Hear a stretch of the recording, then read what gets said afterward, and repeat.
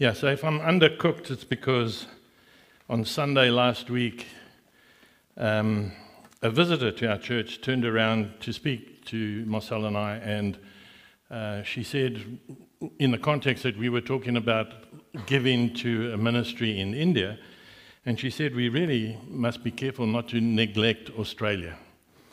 She said, because in Australia, we're up against real pressure. There's a lot of non-believers, the atheists who stand and speak out loudly and aggressively about no faith and no God, and that she's really concerned about it. And I explained to her that in our vision at Renew, if you look closely at our logo, you'll see there's a postal code. And the reason for that is our vision is to have lots of communities of Renew, where we, through the teaching of the Word, through the magnifying of the name of Jesus, that we will empower you and help you to be able to go into the communities where you touch other people's lives and bring light. And in that context, she was saying about how the council is so anti-churches at Joondalup. Well, if she was working in a council, she would be able to bring a light. She would bring life. She would bring love. She would bring something that's completely different to what they are accustomed to. And that in itself will help us change Perth, Western Australia, and the world. So that's our purpose, and our vision is to grow the kingdom. So in the context of that, and in the context of Andrew taking us down this theme of being under the Word and unpacking the Word and growing and nurturing in the Word of God, I thought, well, what if you asked me, what should I tell an atheist?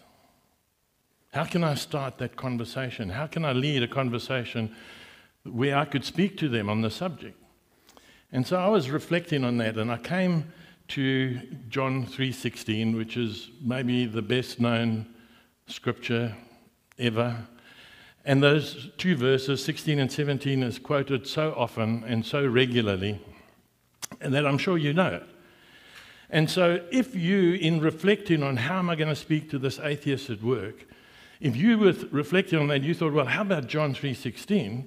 Then we could read it first just from the NIV or whichever Bible you like to read from, and it's up there on the screen for you. For God so loved the world that he gave his one and only Son, that whoever believes in him shall not perish, but have eternal life. For God did not send his Son into the world to condemn the world, but to save the world through him. Whoever believes in him is not condemned, but whoever does not believe stands condemned already, because they have not believed in the name of God's one and only Son. So we've been talking about different Bibles and so forth. So this is the Open Bible. It's a New American Standard, so it's a direct translation. And there are little footnotes. So if you go to John 3:16, there's quite a big footnote and a lot of information. And you can then go and research it backwards and forwards and get to understand what it is. Alternatively, you can go for a more comfortable translation. This is The Message by Eugene Peterson. And I'll read you that same passage and hear how it's different, if I find it.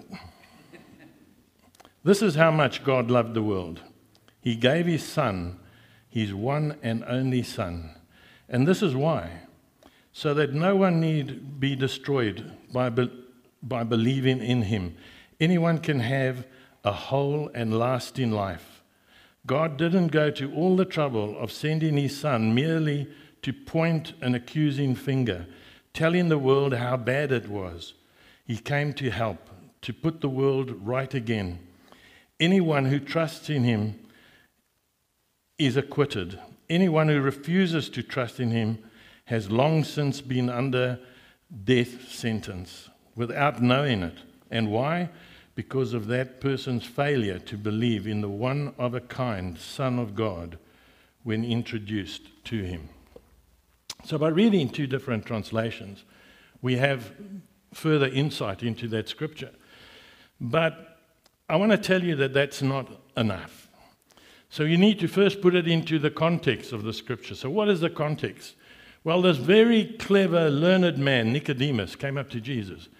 And he came up at night, so that makes me think he wasn't too proud of this moment. He didn't want everybody to know.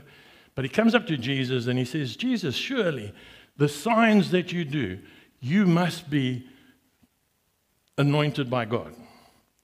And you know what Jesus does? What he does so well and so often, he doesn't answer the question that you ask. He instead says, you need to be born again. And Nicodemus, who's a learned man, says, well, how can a man enter his mother's womb a second time? And he goes on to tell him how this birth is a spiritual birth. It's a renewing birth. And so that's the background of where this piece fits into.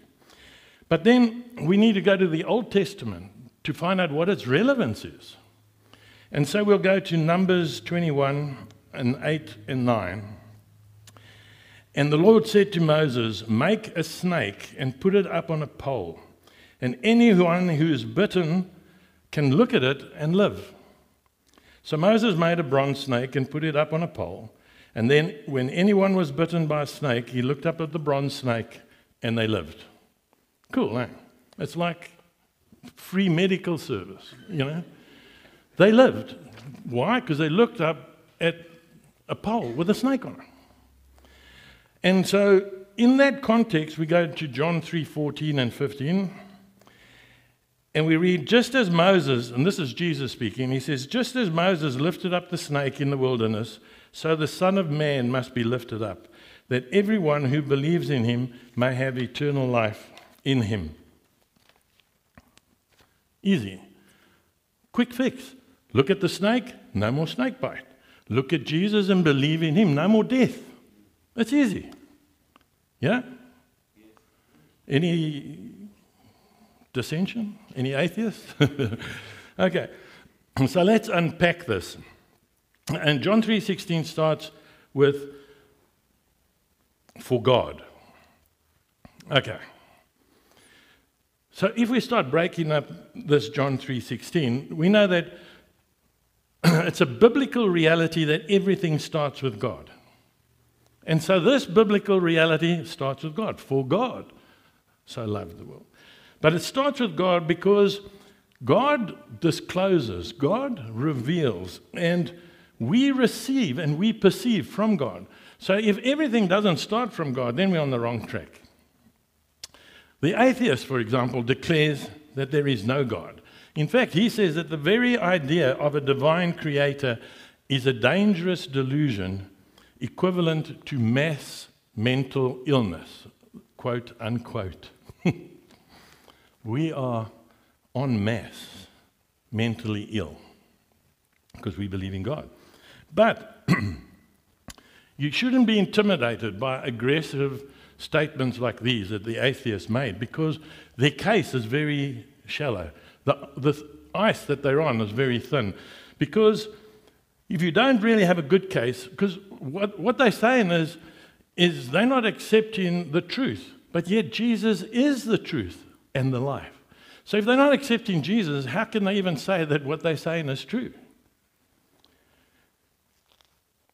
Jesus is the source of truth. But we'll move on. So for God so loved that he gave, at the risk of repeating the obvious here, love is manifested through giving. Love manifests itself through giving. When you love someone, what do? You just sit there and say, coffee please? Well, most probably you do, but that's not really the way to show love. You see, because to love God is to give to God. We were singing earlier about giving him our time and our energy, our life energy. I remember one guy saying to me, you know what I'm going to do? I'm going to dedicate this night's sleep to God. Well, that's not life energy. That's you going to sleep, so I'm dedicating the next 8 hours to you. Please make sure I sleep well and I dream well. What we're talking about is giving of your precious time to God, your resources to God, your obedience. You know, surrendering is not an easy thing. And you need to be careful when you sing that, because when you sing, I surrender, God is taking you serious. And so for the atheist, it's easy. Oh, I don't have to surrender to anybody because there is nobody to surrender to. But for us, it's a very different thing, because we surrender our will and take on His will. We surrender our plans and take on His plans. It's very different. And to love God is to love others. So what is the commandment? Matthew 22:36-40. Teacher, which is the greatest commandment in the law? And Jesus replies, love the Lord your God with all your heart and with all your soul and with all your mind. This is the first and greatest commandment.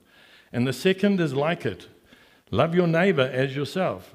And all the law of the prophets hang on these two commandments. And isn't it true that you can't really murder someone you love?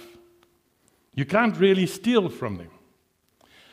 In fact, someone said to me, but you can love the person you're having an affair with. Well, you can't, because you've got to take into account all the other lives that you're wrecking. So you can't. There is not one single commandment in the law that is not covered by these two commandments. And so again, putting that into context, we need to read 1 John 4:20, where it says, if anyone says, I love God, yet hates his brother, he is a liar. For anyone who does not love his brother whom he has seen cannot love God whom he has not seen. So if you cannot not love each other. You can choose to not like me, but you have to love me. That's what God asks. And it's not easy, because how many churches have rifts because people have taken offense and chosen not to love one another?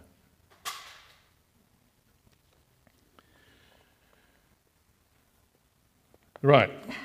So we go to the world, going back to 3:16, and the world is translated the cosmos. It's everything. It's everything that's been created.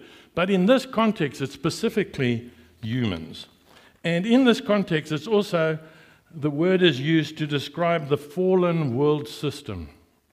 Because it was into this fallen world system, this land of chosen people who could not live according to the law. It was in this mess that the Father sent His Son to be the final sacrifice. So the state of creation makes God's love that much more exceptional. In Romans 5:8 we read, God demonstrated His own love for us in this, that while we were still sinners, Christ died for us. It's a very important scripture that whilst we were still sinners, He didn't say, guys, here are a few things, you need to get this sorted and then I'll accept you. While we were yet sinners. And He didn't care, and He still does not care what the sin is. What then does this say about God's love for you, for your spouse, for your children? He loves them. He loves them. So even if your husband does not serve, or your wife does not serve God, or your children are not serving God, it hasn't stopped God's love for them. We move on. His one and only Son. Now this is quite an interesting thing. If you break down the Greek, it translates to monogeny, which is one and only, but also means unique. So this is the one and only, unique, one-of-a-kind Son of God.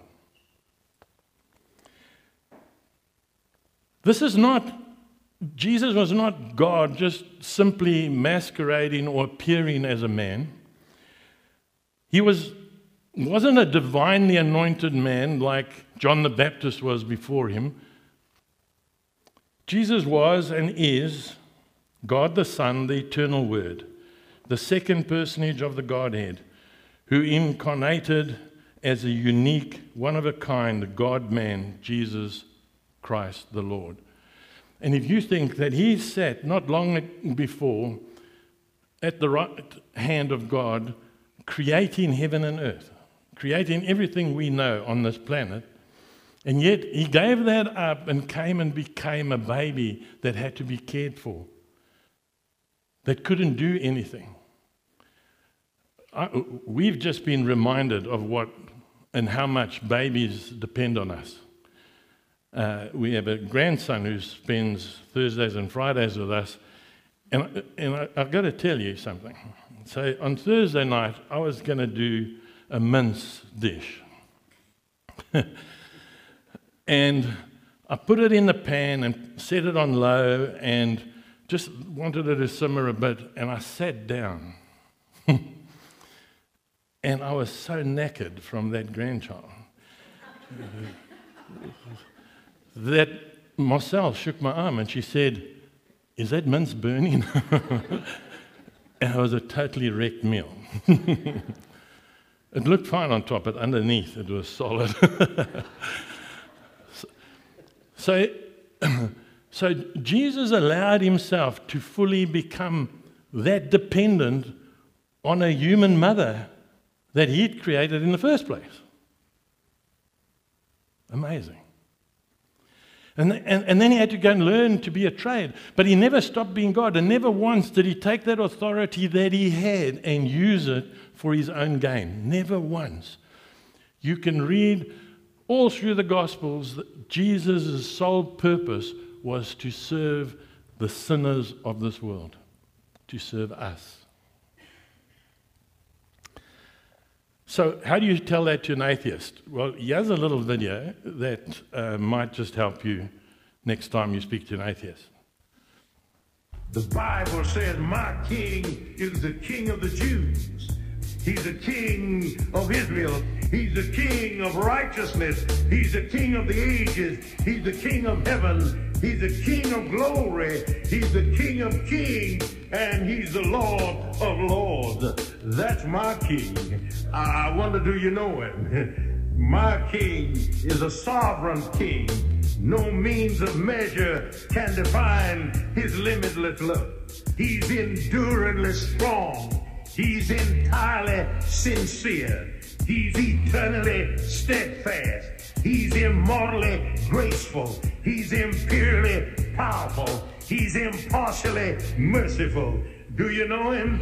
He's the greatest phenomenon that has ever crossed the horizon of this world. He's God's Son. He's a sinner's Savior. He's the centerpiece of civilization. He's unparalleled. He's unprecedented. He is the loftiest idea in literature. He's the highest personality in philosophy. He's the fundamental doctrine of true theology. He's the only one qualified to be an all-sufficient Savior. I wonder if you know him today. He supplies strength for the weak. He's available for the tempted and the tried. He sympathizes and he saves. He strengthens and sustains. He guards and he guides. He heals the sick. He cleanses the lepers. He forgives sinners. He discharges debtors. He delivers the captive. He defends the feeble. He blesses the young. He serves the unfortunate. He regards the aged. He rewards the diligent, and he beautifies the meek. I wonder if you know him. He's the key to knowledge. He's the wellspring of wisdom. He's the doorway of deliverance. He's the pathway of peace. He's the roadway of righteousness. He's the highway of holiness. He's the gateway of glory. Do you know him? Well, his life is matchless. His goodness is limitless. His mercy is everlasting. His love never changes. His word is enough. His grace is sufficient. His reign is righteous. And his yoke is easy. And his burden is light. I wish I could describe him to you. Yes, he's indescribable. He's incomprehensible. He's invincible. He's irresistible. You can't get him out of your mind. You can't get him off of your hand. You can't outlive him, and you can't live without him. Well, the Pharisees couldn't stand him, but they found out they couldn't stop him. Pilate couldn't find any fault in him. Herod couldn't kill him. Death couldn't handle him, and the grave couldn't hold him. Yeah! That's my king. That's my king. Amen. So obviously you can all memorize that for next time you're needing to speak to an atheist. But this is why we talk about testimonies. And Pete shared his last week, and I asked him, are you okay this Sunday? He says, yeah, I'm recovered. But that testimony is what this man is talking about. Because if you know the things that God has done in your life, that you can talk, you can speak to an atheist and say, but I'm not trying to convince you. I just want to tell you what he's done for me. This is what Jesus has done for me. These are the prayers he's answered for me. This is the cancer he's removed from me. What is the extent of God's love? Total. Complete. There's no more. That is the benchmark for love. So without trivializing what I'm trying to say, let me use this illustration. There's a chicken and a pig in a farmyard, and they heard that the church wants to raise money and have a big community feast. And so the chicken says, I've got a great idea. Why don't we do bacon and eggs for the feast?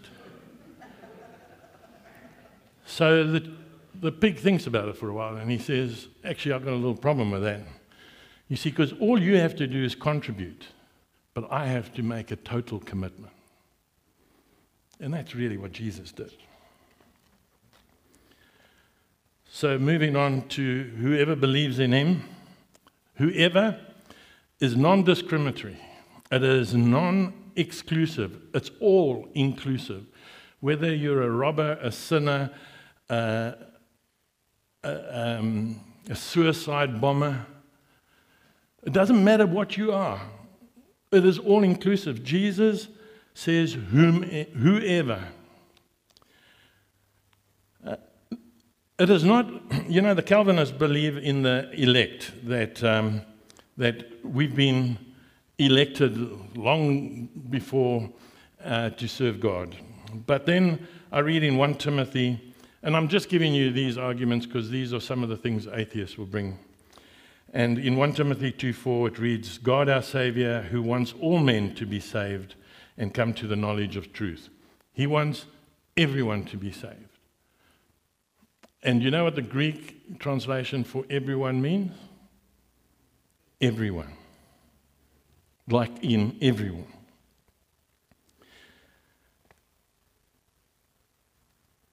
To believe is to have faith in, and to entrust your life in.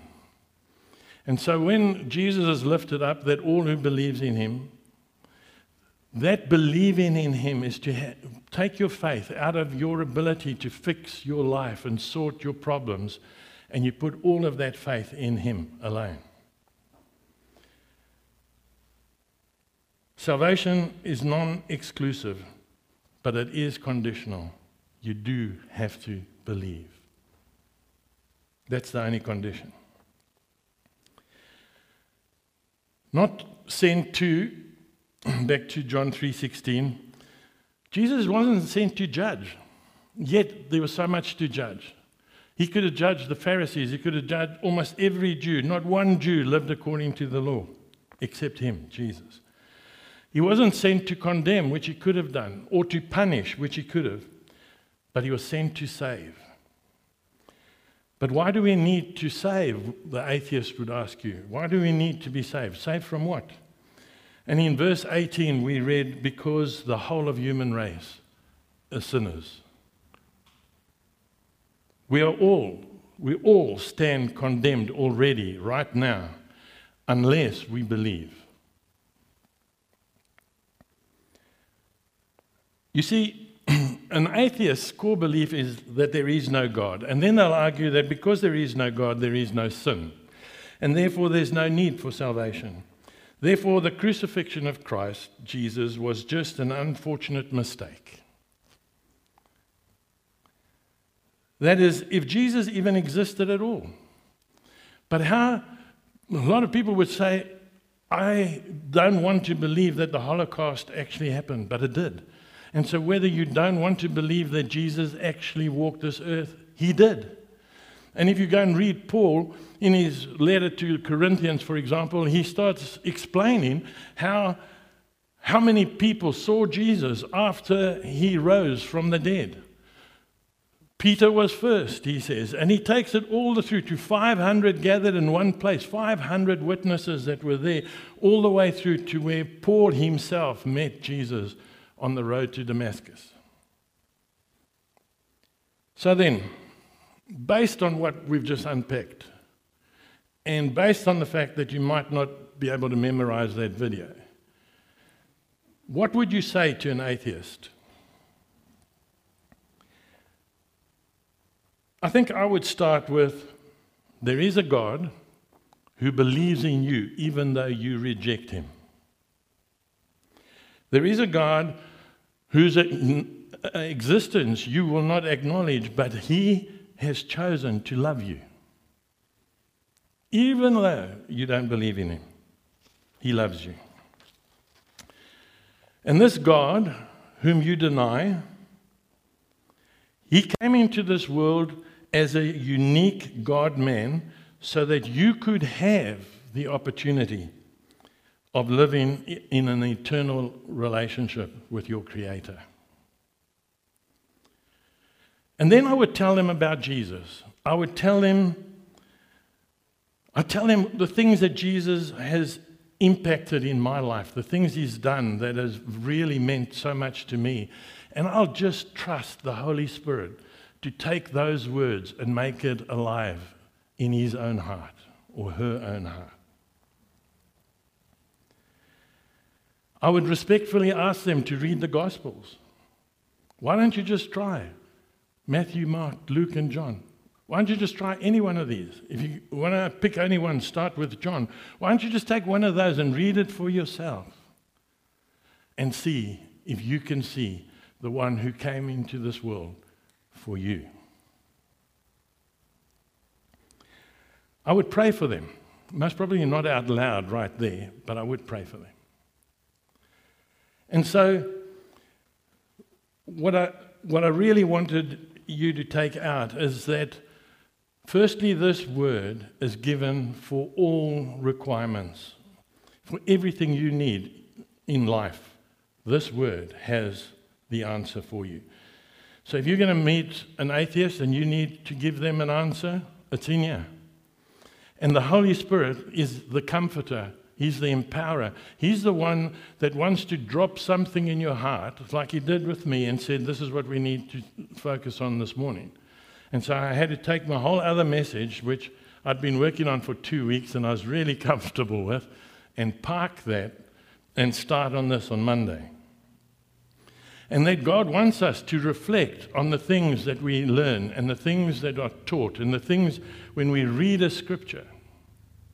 We need to reflect on it and understand it. And if we don't, we need to go and research it so we can find it. And if you really want to have fun, have a look at the footnote in your scripture when you read your Bible. And if you're doing it on your phone or an iPad, you can just touch on that and it'll take you to that footnote. You don't even have to go and page and look it up. And that footnote will put that little piece of scripture into the context where it belongs. And often that piece of scripture will be in 5 or 6, 7 different other references that help you get a better understanding of what that means. And the beauty of doing this exercise for yourself is that when you challenge, the Holy Spirit promises to bring those words back into your memory so that you can answer questions. So it's not about how much you know, it's about how much you have surrendered and how much you're relying on the Holy Spirit to guide you through that moment in time.